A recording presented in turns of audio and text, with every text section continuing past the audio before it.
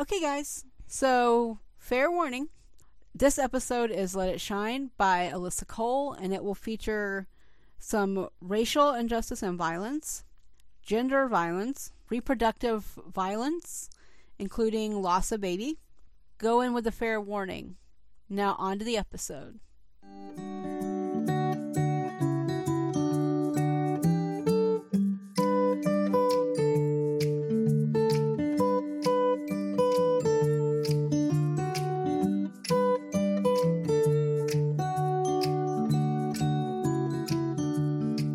Hey guys, and welcome back to Deconstructing Damsels. I am going to put this episode out a little bit early. I tried to get on the 30th. Today's the 29th because it's 2020 and we have that day and we don't have any 30 days ever in the month. So, surprise! I wanted to end February on a really positive note because I know there's been a lot of stuff going on in romance, the fandom, and Romancelandia, and with a whole bunch of other things, not just RWA. There's been a lot of odd things, and it's been kind of difficult, I think, sometimes, and I want to make sure that there's a little bit of positivity going into March. You know, comes in like a lion, goes out like a lamb type thing. I appreciate that everyone has been joining on the Patreon, which is at patreon.com/damselspodcast. And that includes What's Her Name Podcast and D.E. Elms. So, if anybody wants to check out what they have, we have linked them below for being Patreons. And if you guys want to see what's actually in the Patreon, we've got a couple of bonus episodes, we've got notes, and I have some book reviews coming up probably in the next week, at least like 3.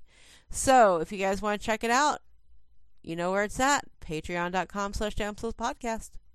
So, to start with the roar, I wanted to do Alyssa Cole's Let It Shine. I thought it was a fantastic book when I read it. It was a novella. It's like 134 pages, I think Amazon just said. And it's 99 cents. I got it, while it was on sale, and I thought, why not? Because Alyssa Cole is a really talented writer, and I'm not saying that because I've already covered her once, so I'm going to cover her again. But also because every single character that she writes, the female characters are their own. They stand on their own. They work on their own, both within the story and in the larger context. And I think as someone that does a podcast all about women, that's something really important. And in this one, you have Saffronia Willis, I think that's how you say her name. She goes by Sophie after her mother dies, so I'm just going to call her Sophie because I can actually say that. I loved her so much. Like, I thought no one would ever top Portia, but I think that Sophie is actually on the same point level as Portia because they're both very strong in their own ways and they learn to connect. Oh, and please excuse any noises that sound like a bed. Sven and I are in like a very small space and we're up here. He's listening to one of his favorite reviewers, D. Amanda Hagen, and watching her video, and I am recording this, so I just wanted to kind of give you that heads up. Okay, so back to Sophie. I love the fact that Sophie is transformative, that she's not necessarily the person you think in the beginning and the person you think in the end, but you can see A to B as a character arc, and as we all know, that's completely my jam. And there's something set in the 1960s that really works. So for the record, the book is set during the Civil Rights Movement and the Freedom Riders in 1961 in Virginia, and she travels and kind of joins the line, and she kind of gives up some stuff for it. But the point being, Sophie is someone that transforms from the person that society wants her to be to the person that society doesn't necessarily like, but she likes, and that's what matters the most to her. And along the way, you get such a great thing. Beware of spoilers, because I'm actually going to be pretty overt with them this time versus some of the other reviews, because the storyline is just so jam-packed in such a short time. I think it's important. So, what do I mean by transforms? There's a point where she stops being who her father, who society, who everyone says is good. You know, the nice, proper, church-going girl that doesn't do anything wrong. She's very quiet, subservient, even though it heats up inside her, and it just, it burns her alive in so many ways. And I think that that's good. And it starts out in a strong moment for her.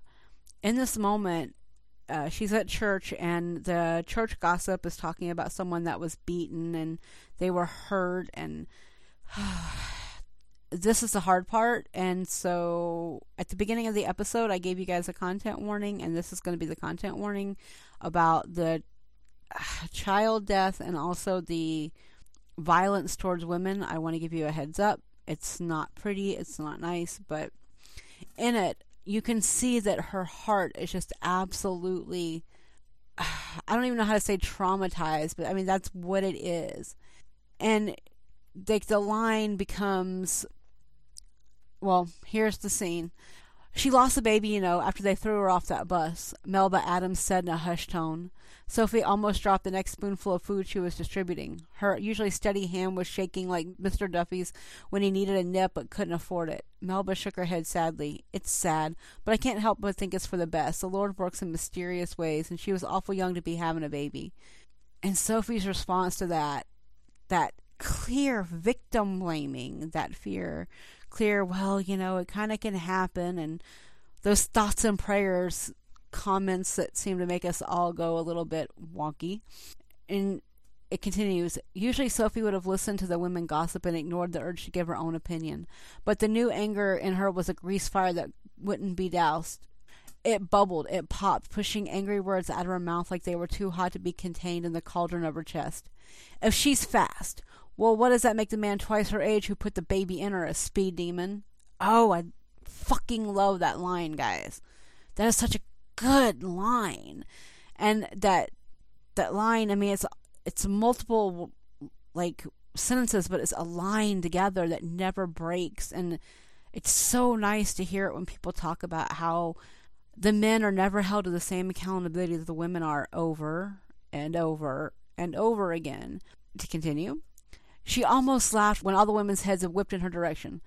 Sophrona Wallace, hush now, Melba said, her eyes wide. Sophie glanced across the room where the man in question was showering his attentions on yet another girl young enough to be his daughter. They were only worried he would hear, she realized, not that he had offered Patty help to help with her singing and gotten her with child instead. Melba looked at Sophie again. What's gotten into you? Not Jim Danielson, and thank goodness for that. Otherwise, I'd be the one you all were showing such Christian compassion for. Somewhere inside of her, the old Sophie was already cowering and begging forgiveness. That Sophie was worrying about what her father would say when, not if, word of her rudeness got to him. But the grease fire in her chest was still going, fueled by the thought of Patty and the little baby who would never get to grow up, by the pictures in the papers of white folks beating people who looked just like her as the police looked on with smiles. Sophie felt like she would combust from all the unfairness of it all. God, that's so good.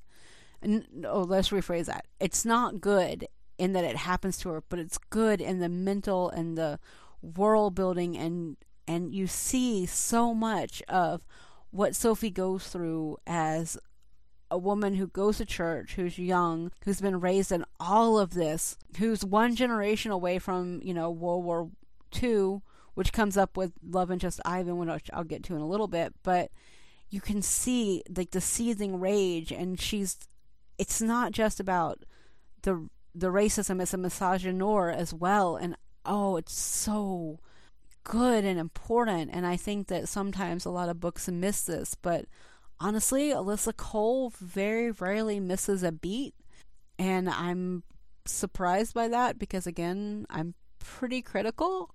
Maybe not always loudly on here, but if you guys are on my Patreon, you guys know I have notes, and I usually give them fairly long. But what I loved is the fact that, Cole is highlighting these reproductive rights and the racism and the intersexuality of it. And as someone who focused on intersectional, you know what? As someone who studied a whole bunch of that stuff, I can't say it today, but I know how to say it, I promise. But anyways, as someone who studied that, I get it. A lot of things are forgotten or erased, and Black women in this country have got so much erasure going on every day, and it's not something I deal with because I'm white. I mean, I'm fucking Casper white. Like, you couldn't get more white if you tried. But I learned so much by reading and listening, and the emotional labor that a lot of the women are putting into their work. You know, Black women give us so many options and so many opportunities to learn. Twitter alone is just so mind-blowing to me about what we can absorb along the way. And I feel like that world that was written, it kind of fits into Sophie's world as well. And I think that's really important to know, because it's not just about doing the right thing sometimes. Sometimes it's about acknowledging what the right thing is. And the acknowledgments in this book are just fantastic. I love them. I think they're smart, they're strong, you can follow that line very easily.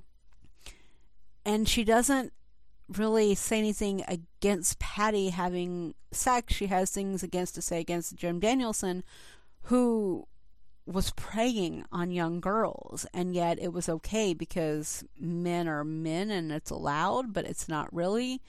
And I think it's just such a smart thing to highlight, because later on in the book, she goes, because she's training for the sit-ins, because she eventually joins the sit-in movement. And one thing that I really noticed is when Sophie is talking, Sophie gets this strong shell of niceness that isn't brittle. It's not like a sugar shell. It's almost like a granite shell that she uses it to her advantage because society forced her to be this way. And oh, I love that. And there's one scene where she's talking about what happened when she was visiting Patty in the hospital, and Sophie is discussing it when they're training her how to not respond to the aggression and the anger and the aggravation and the physicality of being a Black woman wanting freedom, to be given the same civil rights that other people in the country have. And she goes, I went and visited her today. She wasn't trying to be an activist. She just didn't want to vomit, and she couldn't hardly move once she sat down. A police officer shoved her off the bus, beat her, and then said she was resisting. They didn't take her to the hospital when she said she couldn't feel her baby kicking anymore. There was a silence as Sophie's hard gaze left Ivan's face, and she looked at the other volunteers. Now all I can think about is how a Black baby can be killed just to ensure that a white person gets a seat. And it makes me angry. It makes me wish I had the power to set this world ablaze. But luckily for some people, I don't. So nothing anyone screams at me is worse than the knowledge that Patty's baby was alive, and now it's dead. A beating won't make me forget that every day of my life I have to defer to someone else just because I have more melanin. I can go to a sit-in and take whatever these people dish out, but don't make the mistake of thinking I'll do it because I'm nice. There's so much power. When Sophie speaks, the power is just like palpable. I can see her sitting there saying it. And it's, 60 years later, something like that? But I can feel it, and I can see it, and I can understand the pain and the anger and the frustration and the heartbreak that Sophie is feeling during this time. You know, there's been some comments going around on Twitter about a podcast that said that they wanted to diversify reading, and so they picked this book, and it wasn't one that they necessarily liked, but blah blah blah. Anyway, I'm not gonna name call out. If you want to ask, you can catch me on Twitter, but I don't want to do that because I don't want to put the author in that kind of a unsafe space. It's not my job, and it wasn't the job of them to say it on air or to note it either. But the point being, if you don't know what's going on in your world, if you don't know what's going on in society around you, not just your little chunk of the world, but society at large, you're missing a lot.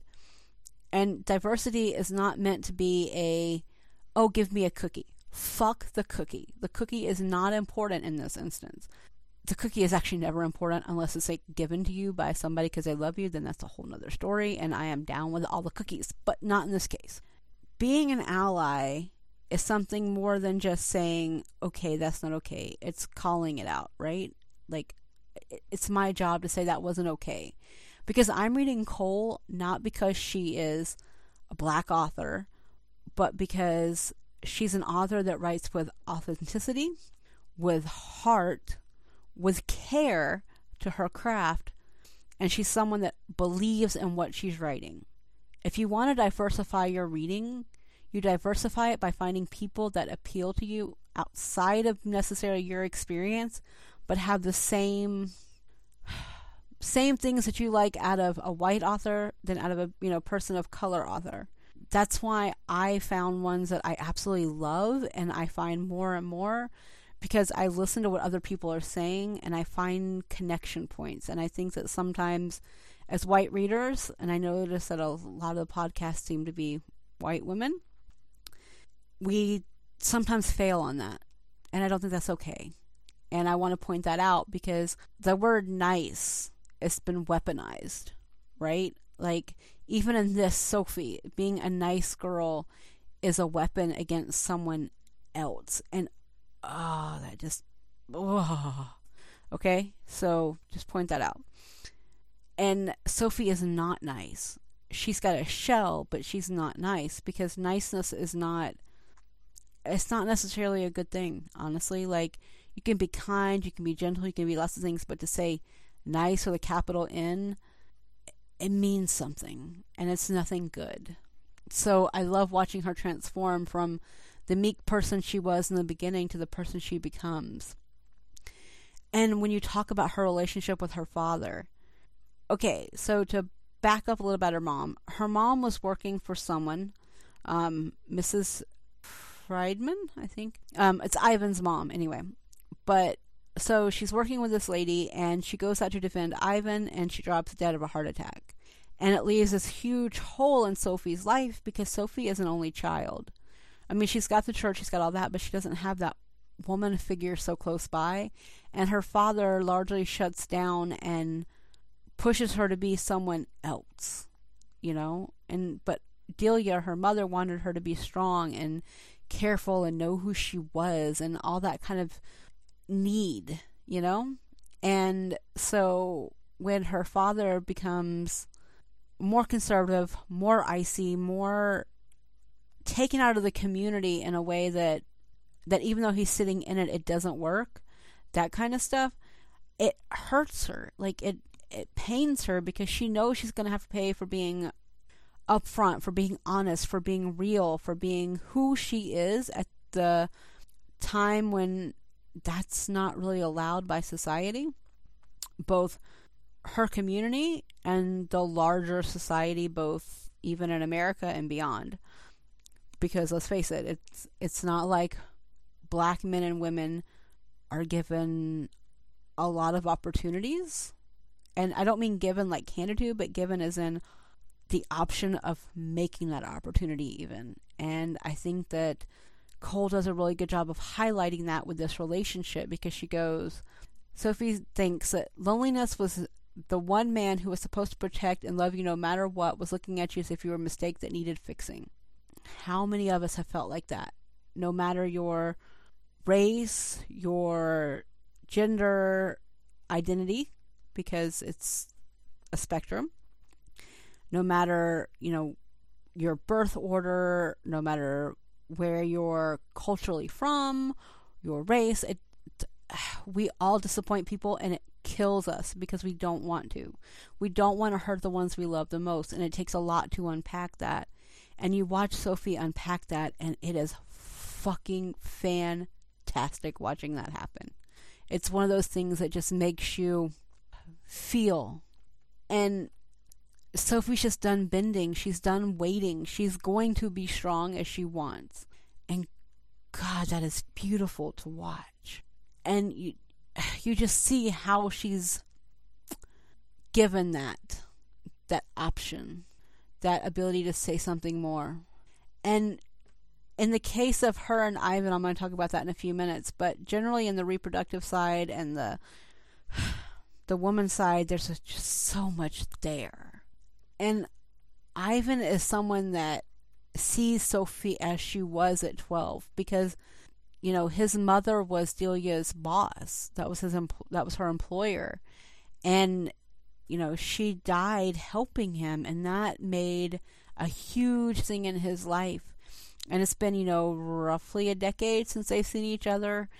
And there's still memories that Ivan has of them being who they are and what they were and how they can still be that a little bit. Just changed. Because there's a scene when they're 12-ish, probably around 10 to 12, and he saw her the way she was without the frippery, without the niceness, without the required almost Stepfordness of it all. She goes, "Black girls can't be princesses, Ivan." They'd been playing in the woods behind his parents' house despite her mother's warning. He looked over at her, his teeth too big and eyes too wide. "Well, Jews can't be Nazi hunters, but I'm the best there is." He had run ahead a few steps, spraying down a line of imaginary SS men with his imaginary gun, and then looked back at her. "Besides, every beautiful girl can be a princess. I read it in a book." So, Ivan obviously is Jewish, but in this statement for Sophie, you can see the woman he sees, the warrior, and I don't mean like a stereotype warrior, but I mean like a warrior, someone who defends and believes and who she's meant to be in that moment. And I think that Cole does a good job of reminding us later in the book with this scene, and there's just something very solid. He doesn't think that she's lesser than the way a lot of people does, and he also doesn't fetishize her. He's had a crush on her all this time, but he does not fetishize her, and I think that's super important to admit as well. And of course, like I mentioned, his mother hired Delia because she needed someone to work for them. But there was a grudgingly respect about it too. His mother, when Delia died, his mother felt sadness. Like it's not like, someone that your help almost becomes part of the family, though often invisible. And Delia had done a very good job of helping, even learning how to make latkes. And if you've never had a latke, go. They're fucking delicious too. I grew up around a Jewish community in Atlanta, in Druid Hills, Toco Hills, that area, and so there were some things that were kind of common to find in food choices, and those were amazing. And Delia made some that was almost exactly like his mother's, and so there's that bond there of first you lose your second mother figure, because obviously she was watching out for Ivan and her daughter, and they were communicating and they were being together and stuff like that. But also the fact that his mother had respect for her, because after Delia died, his mother goes, "Delia, it's not as if I'll find anyone else who can make shlishkas, as well as I can," she said with a shrug. It might have seemed cold to an onlooker, but coming from his mother, that had been the highest compliment. It means that she was very understanding and sympathetic to the culture that Ivan's from as well, and that says a lot. There's also another line in there, and I can't say it, and I won't, because I will completely mess it up, and it's a term for respect of the dead, and I don't want to do that, and so I'm not taking that opportunity because of that. It's a fictional character, but in their world it's a lot of respect, and I don't want to mess with that. And his family understood what was going on. Like, on some level they understood, but it's hard for them to relate to black people because they have their own trauma, and honestly they shouldn't have to relate. I mean, they should, but they shouldn't be forced to within this situation, just because they're two people that come from oppressive means by white people, right? And so there's this moment though where he goes about the civil rights. He was like, was this what had driven his parents from Budapest years before he was born? This undiluted disgust that could drive you to harm your fellow man simply for existing? In case anyone didn't catch it, he's talking about the Holocaust. Ivan is absolutely referring to the Holocaust and the lead up to it, because the Holocaust didn't happen overnight. The Holocaust took a long time. And I thought it was just really important to highlight that it's been a generation, but there's still a lot of trauma from that, right? Like, at this point, there's still memories. There's still missing family members. There's still people that were murdered in cold blood who had done nothing wrong except by existing. And I think that that's a very on point to modern day moments as well, right? Like, how many of us hear that every day, and we see that every day, and we're aware of programs like the ones in India right now towards Muslims. You know, the way we push people that are seeking asylum and refuge in America back to Mexico, even though from, say, Honduras. You know, there's a lot of populism on the rise, and it's not great. It really didn't end well during the last time. This was really a big thing.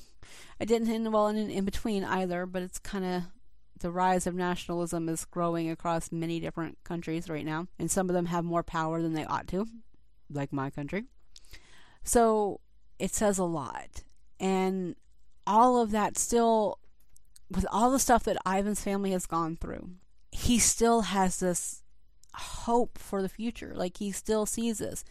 Even as a boxer, as someone who learned to fight because he couldn't fight when Delia came to save him, he learned his place as it was smarter to be stronger. And let me rephrase that again. So hold on. When I say learn his place, I mean learn it for himself, not for society. It's him learning who he is. But he's also big into the nonviolence, and I think that that's a really important element to add to this as well, because one does not necessarily drive the other. He can be violent in the ring where there's rules, where there's regulations, where there are lines you can't cross, and he can be nonviolent otherwise as well, because it doesn't necessarily mean that he wants it in his daily life as a human in society, right? As a Jewish man in society. And he tells her, when they're talking about the sit-ins and the nonviolence protests, because that's where they meet after all this time. They meet at one of the meetings when she finally just has enough and goes to the meeting, and they see each other again. And he says, "Consider me Judas then. I've heard all the stories of how my people knew Kristallnacht and the purges, and something even worse was coming, but everyone hoped it would be avoided somehow. Hope alone can't change things in this country. You're trying to do that, and I intend to help." So there's a knowledge that hope has to come with action. You can't have one without the other. And the current administration is a dumpster fire. There's no question of that. The American administration is fucked from top to bottom, right? But it didn't start with the administration, sadly. This has been going on for the entire history of the country.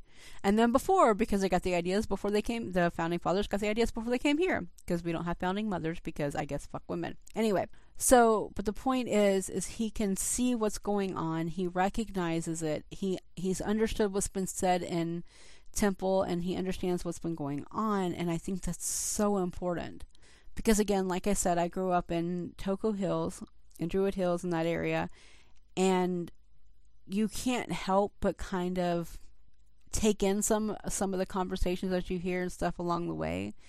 And I remember going to, I think it was let me look it up. Hold on. Okay, so I looked it up because I'm doing this one by myself, so I couldn't have someone else do it for me. And it's the Congregation Beth Jacob in Atlanta. It's an Orthodox Jewish community, but it's very inclusive on certain days, and like, you could go in and you could see what was going on, and there's all kinds of important elements to that. And I mention it because I think that a lot of times we forget that social constructs are very bad in the way of like pop culture, because we kind of, America's having a anti-Semitism issue again. I mean, it never really stopped, but it's kind of ratchet up since 9/11, I believe, and especially in the past, I guess, 3 or 4 years, especially since Trump started running. That's in the news a little bit more. I don't know what's going on in the Jewish community and their congregations, but I know what I see on the news, and it's hurting, and it's pain, and it's misery, and it's all this it's not even just bigotry, it's pain. And that pain, it makes, if you have any bit of empathy, you should be sad and you should be angry about it and you should feel empathy. Like, just empathize. You can have sympathy, obviously, but have empathy. Understand what's going on. Like, reach out to those that you know and you can trust and you love and ask them if they're okay every once in a while. I think that's super important right about now because the world is on fire and it's okay to check in with people. And with that, we're going to take a quick break because sometimes it's better to have digestive moments. And we're going to have a podcast promo coming up. And after that, we'll talk about the love story and the conclusion and why all this kind of matters. So stay tuned. Are you looking for a history podcast to grab some quotes for a last-minute paper? Or maybe your presentation on Jane Eyre needs a punch-up? Then do not listen to us. Do not. Like, we're begging of you. I'm Ashley. And I'm Kelsey, and we host Make It Modern, a podcast where we talk about history, literature, and all things made before the year 2010, in a way that would probably be frowned upon by any teacher. We basically delve into the past and stumble into the present. We discuss things like what type of rosé is appropriate for a medieval execution, and how we've all been Bingley'd one time or another. So if you love hearing about people, places, and things with so many issues they could be a Julia Michaels song, join us every Thursday on Spotify and iTunes. And be sure to follow us on Facebook at Make It Modern, and also on Twitter and Instagram at @MIM_podcast. Okay, so the love story between Sophie and Ivan is fantastic. Like, I keep using that word in this episode, but it is. It's a short story. I read some reviews that said it was a little bit rushed. I disagree. I think it was at the right angle at the right time for what they need. And in the first time they have sex is in a boxing ring. Boxing ring. I'm not even a sports person. Like, I usually don't read sports romance, but it's hot because you can feel how she learns to kind of free herself, how she becomes strong on her own and who she is, and all that matters, I think. And when she's starting to get in that place, she goes, oh, she breathed quietly. She felt more than just that little sound, but her training was kicking in. Even when she should be wild and free, she even had to sin like a lady. And you can feel how she's angry at herself almost, or angry at her reaction, at her need to be quiet. And Ivan reads that very quickly, and he pushes her for more, and they get more done, and there's a stronger bond with that. And then near the end, she goes, Ivan. Her voice was louder than she had spoken in years, and when he sucked at her neck and curled a finger inside her, she broke and let out a cry that even the lead and the choir couldn't have matched. Pleasure pulsed and pulsed through her body, divine and unrepentant. Her voice echoed around the gym as she sagged back against the post and simply let her feel for once. Okay, first let's do a little follow-up on the choir part. So, she hasn't been part of the choir, even though she's got an amazing singing voice, because that's not what her dad wanted, and he wanted more of a quiet mouse, and so thus she became a quiet mouse. She followed his lead because that's what you do as a child. But then you see and you can feel that reverberation, right? Like, you feel and you see it, and you can mentally see the scene because she's suddenly letting herself feel beyond the anger, beyond the rage. She's letting herself feel that sexual part that she's never run away from. She's like never run away from being sensual, and she's never been like a prim miss the way that her father would probably want her to be. But she's very more herself, the Sofriona that her mother named her to be, the passionate person that she was meant to be all along before her mother's death. There's something very pleasant in that, and the way that she reacts to him is, when she first sees him, like the very first time she sees him, she said, His smile made her think of sucking honey straight from the comb, of the sweetness spreading on your tongue, and how it can make you smile like that, like you had just tasted something real good and wanted more. The description alone, you can see the honeycomb. You can see the bite into it. If you've ever had honey fresh, or you've watched that little commercial, like the Cheerios commercial where the little thing drizzles down, same idea. And she also said she knew it was wrong, but she felt another type of warmth now, one that had nothing to do with anger and settled somewhere in the vicinity of an area proper women never discussed. So she's not afraid of her sexuality, of her sensuality, and Ivan believes in it. So during their courtship, there's some conflict with his boxing schedule and her wanting to go to to ride south to Alabama, Mississippi, that area. And eventually they meet up because that's kind of the point. But also they're separated for 3 weeks in jail.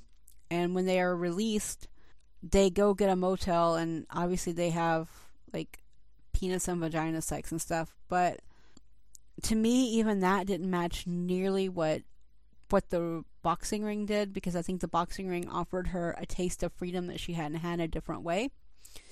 And it was amazing in that moment to read. It's a very short scene because, again, it's only 134 pages, and by the time that I finished this, you probably could have read it, so you should definitely go read it. Anyway, but there's something believable in how it's written, and I was reading again the reviews because I wanted to have a little bit more than my own opinion on this, because I don't think it's great for y'all to only hear mine, which is why I'm trying to get more guests and stuff like that.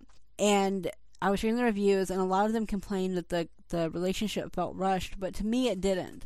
And then a lot of people were complaining about the epilogue, because in the epilogue, so they have their happily ever after, after, some settling some stuff and dealing with some life, and there's an epilogue. And the epilogue offers a little bit more into their life. It offers, when they get their own first place, and the way they have to deal with, they can't be married, because this is before Loving versus Virginia. So they literally cannot get married because it's not legal in Virginia for an interracial marriage to happen. And she's so broken up, and she's so unhappy, and she's so angry about that, but she's also looking forward to the future, because at some point there's got to be a time, right? And there is. Eventually they get married because the law is revoked and it's not considered, allowable, and so love and marriage and all that kind of reality can set in. And at some point, it's 13 years later, somewhere around there, they have family issues and stuff like that. But here's the thing, like when we talk about family, there's a lot of prejudice in their own family, right? Like,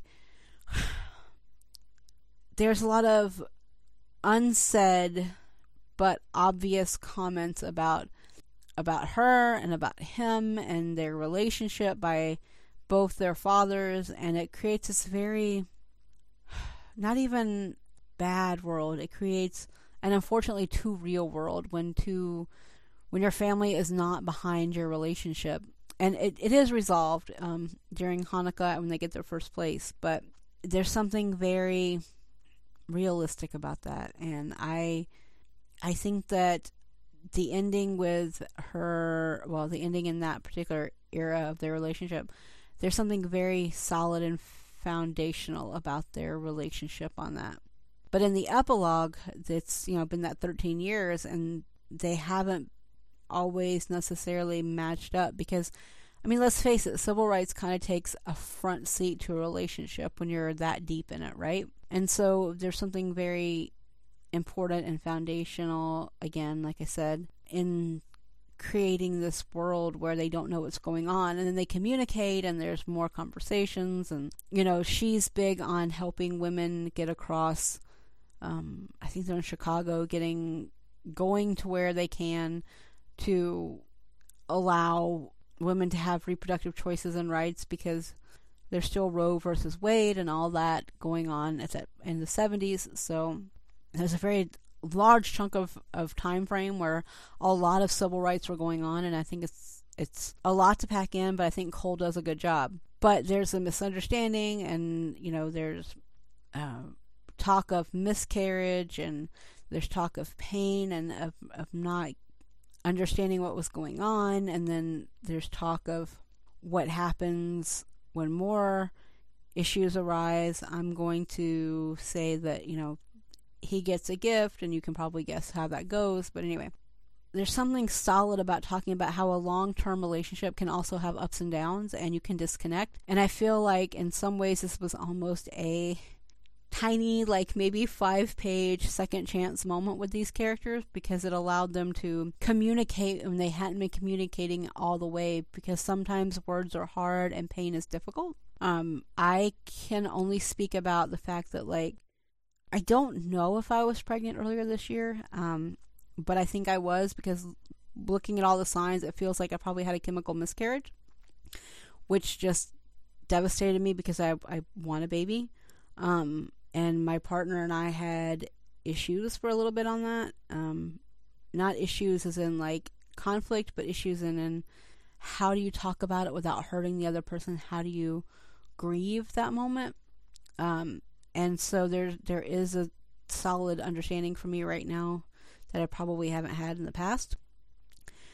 But it felt real, because in those moments you don't know how to talk, you don't know how to communicate, you don't know what it is, and it's outside of everything else. It's feeling like a failure on both sides of Sophie and Ivan's side, and it was a bit much. And he thought she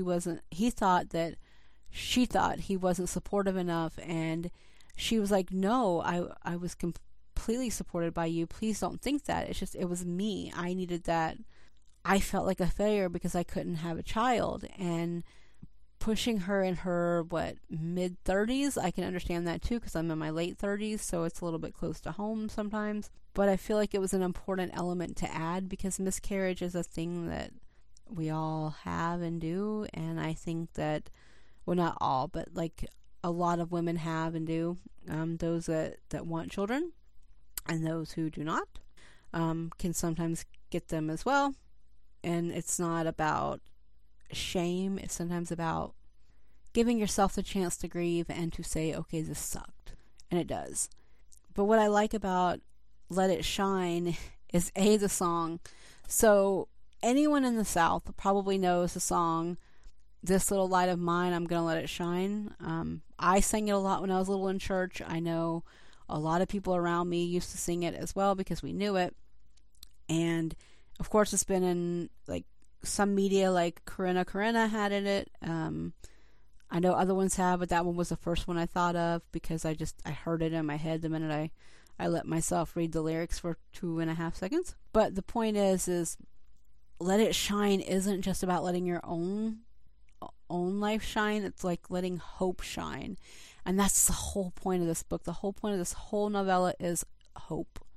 Hope is what you have. Hope is what you give. Hope is what you need. And there's just this solid foundation of that. And again, I haven't read a lot of romance from the 1960s set in, written in modern era. I haven't done any of that, but I know that Cole does a ton of research. Like, Alyssa is phenomenal about that. And it makes me happy because, again, I learn. I grew up in Atlanta, so it's kind of disconcerting not to know some things. And especially, from the land of John Lewis. But he wasn't my person in the house, so we didn't talk a lot about it. I had a bunch of idiotic people who just don't know what they're talking about. Because that's most of Georgia's red line and redistricting deals. You see it a lot. But my point being, into that, Cole helps you build the world in which the characters are in, but also helps you see the world that maybe you didn't see otherwise. And I'm forever grateful for that, and that's why I continue to read her. And in April, I'm going to be reading another one. It's another Reluctant Royals. It is, what I can never remember the name of, Once Ghosted, Twice Shy. And the reason I can't ever remember it is nothing personal. It's just I can't remember the name because for whatever reason my brain just goes with ghost, and so I'm like I don't remember the other. Anyway, and that's going to be with Carrie, who was in the Portia episode. So I want to discuss things, and I want to see what you guys think. Like, I had a poll up for about 5 days on Twitter, and I asked what you rated it, and I did like 1 to 2, 3, 4, 5, and it got a 1. Like, one person answered and they only gave it a 1 star, and I don't know why. Which is why I went to Goodreads and I went to Amazon. I was trying to get some feedback on what people were saying, and a lot of the stuff was kind of not related to the book at all, and a lot of it felt a little bit like nice white lady syndrome, which is, you know, like couch racism. And so I didn't see a reason why to give it a low grade from what I could read of the reviews. And it's got very high reviews on Amazon. On Goodreads, it's got a 4.14. So I went through the lower ones, and like the ones I could see the most complaints about were sometimes like it felt rushed because of the novella size. The time jump, like for instance, the 13 years, I guess felt a little bit off to people, but I was grateful for it because I think it's important to see where couples land sometimes. But I want to know, you know, like, to you, the listeners, like, what do you think about it if you've read it? Or what do you think about historical romance that is not set in the Regency, not set in the Victorian, not set in Edwardian, blah, blah, blah, like stuff that's more current to what we know and what we experience and what we see? I would really like to know that. I'm going to end the episode here. I'm going to say that I'm going to give this a huge read. Again, it's 99 cents on Amazon, so it's not a huge hit to the budget. And I think it's worth it to see the world in which we're generations of from, but still facing the effects of, as things like the Voting Rights Act and, you know, the Equality Acts and everything are kind of like getting dismantled or not moving beyond it should. And so it's a whole thing. Okay. Also, coming up, we have Say No to the Duke will be the next episode, and it will drop about mid-March. It features Lisa Cucci from Ladies of Leisure, and it's my first guest that is not Sven, which, woohoo. I hope you guys will enjoy that. Like I said, it'll be here in a couple weeks. And the big news is I'm getting married on March 7th. So, 7th and 8th, I'm unavailable for most things because I'm getting married early on the 7th at the local courthouse, as is the German tradition. And we're doing what we need to do there. So, I can't wait. If you follow me on Twitter, I'll put pictures up there of me in my dress, maybe, if I'm thinking about it. I will definitely put Sven in his suit because the man is hot in it. We tried it on today, so I know it works really well. And today's the 28th, by the way, of February. So, I hope you guys enjoy the intervening weeks. I hope you have fun. If you want to follow the podcast, it's Damsels Podcast on Twitter, Facebook, and Instagram. Of those, I'm more frequently on Twitter. If you'd like to email me, it's damselspodcast@gmail.com. You can get to the Patreon. That is at patreon.com/damselspodcast. I tried to make it as simple as I could for you guys. And if you're getting this off the feed, deconstructing-damsels.pinecast.co. And if you are looking at me through anything else, let me know. If you guys want to send me an email and let me know where you're listening from, that'd be great, because Chartable is not great about telling that, neither is my host. I'm kind of curious about where the readers are coming from and where the writers and the reviewers and the listeners and all that kind of stuff are coming from, because I'm really interested in this part of it. I like to track that kind of stuff because I like to know where I should be focusing on other stuff. Later in the spring, I'm going to try and read at least 1 or 2 romance class books. So I'm going to go over those probably around early May. All right. Thanks, guys. I really hope you enjoyed this. I know it's a bit long. Sorry. But it was a really important book, and it kind of related to modern day, and you can't really ignore that. See ya. Bye.